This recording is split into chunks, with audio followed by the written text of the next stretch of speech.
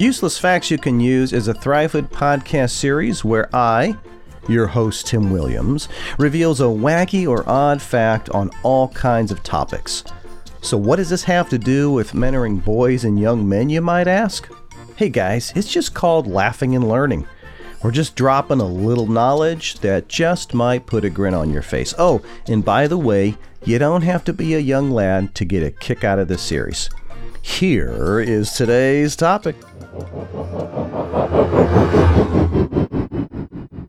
We got any tennis players out there? Anybody? Yeah, woohoo, cool. I like tennis. I can enjoy it for a while. I tried to play it, couldn't do it. I put more balls over the fence than I could just get over the net. So I gave up on that rather quickly. Although I will say it introduced me to racquetball. Now I love racquetball. If you've never tried it, it's fun. Gets you hot and sweaty, wears you out, uses almost every muscle in your body, and the balls don't go very far.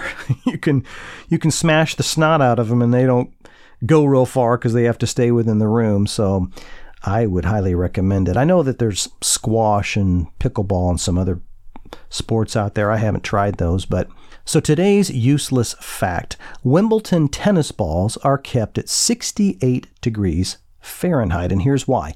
The temperature of a tennis ball affects how it bounces. So at warmer temperatures, the gas molecules inside the ball expand.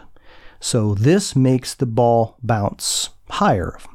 Low temperatures will actually cause the molecules to shrink, and the ball will bounce, you guessed it, will bounce lower. So to make the best of the tennis balls, Wimbledon goes through more than 50,000 tennis balls each year. So they keep it at a lower temperature so that they make it a little harder for the tennis players to get over the net and to do trick shots and that sort of thing. So when you put that in perspective, think about that just with a lower temperature, and they're still able to do some of these miraculous serves and all this stuff. Wow, pretty amazing. And there is another useless fact that you can use.